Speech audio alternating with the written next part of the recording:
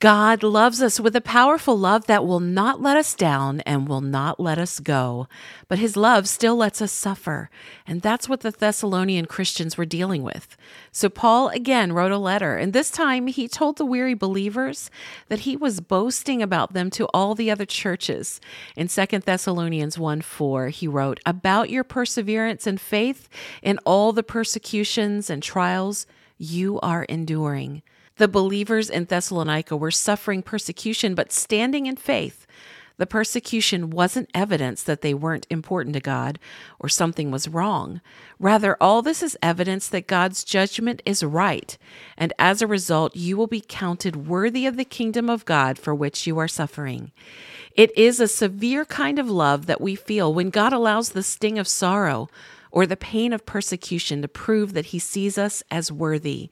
Yet sometimes that is what love does. It allows us to experience the depth of pain to prove the strength of God's power in us. But when trials or persecutions break our hearts, God has our backs. He was with the believers in Thessalonica, and he is with us too. Know that in his justice, he will pay back those who persecute you. God doesn't operate with an us versus them kind of love, but he does watch out for those who love him, and he cares for them like a perfect father who won't ignore it when his children are mistreated. In due time, he will make all things right for his children who have been wronged. Look at the difficulties you face today and ask God to help you see them through a full understanding and expression of the love of God. That's 2 Thessalonians 3:5. And then give him your heart because he has your back.